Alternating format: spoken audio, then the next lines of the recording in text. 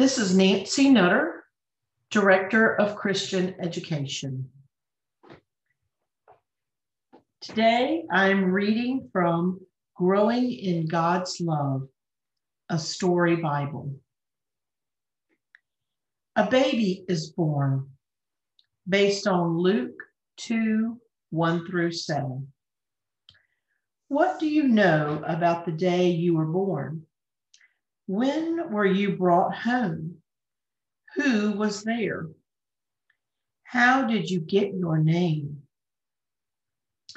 After the angel Gabriel visited Mary to tell her the news about her baby, she and Joseph got some more news. They heard that the Roman ruler, Caesar Augustus, wanted to count all the people in the Roman Empire. Every man had to go to his hometown so that his family could be counted. Joseph's family was from Bethlehem. So Mary and Joseph left their home in Nazareth to go to Bethlehem.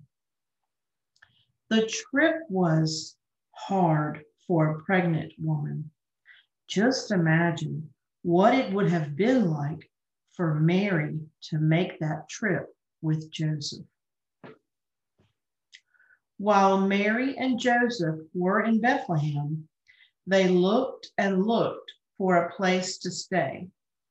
It wasn't easy. Many people had come to Bethlehem. Every guest room was full.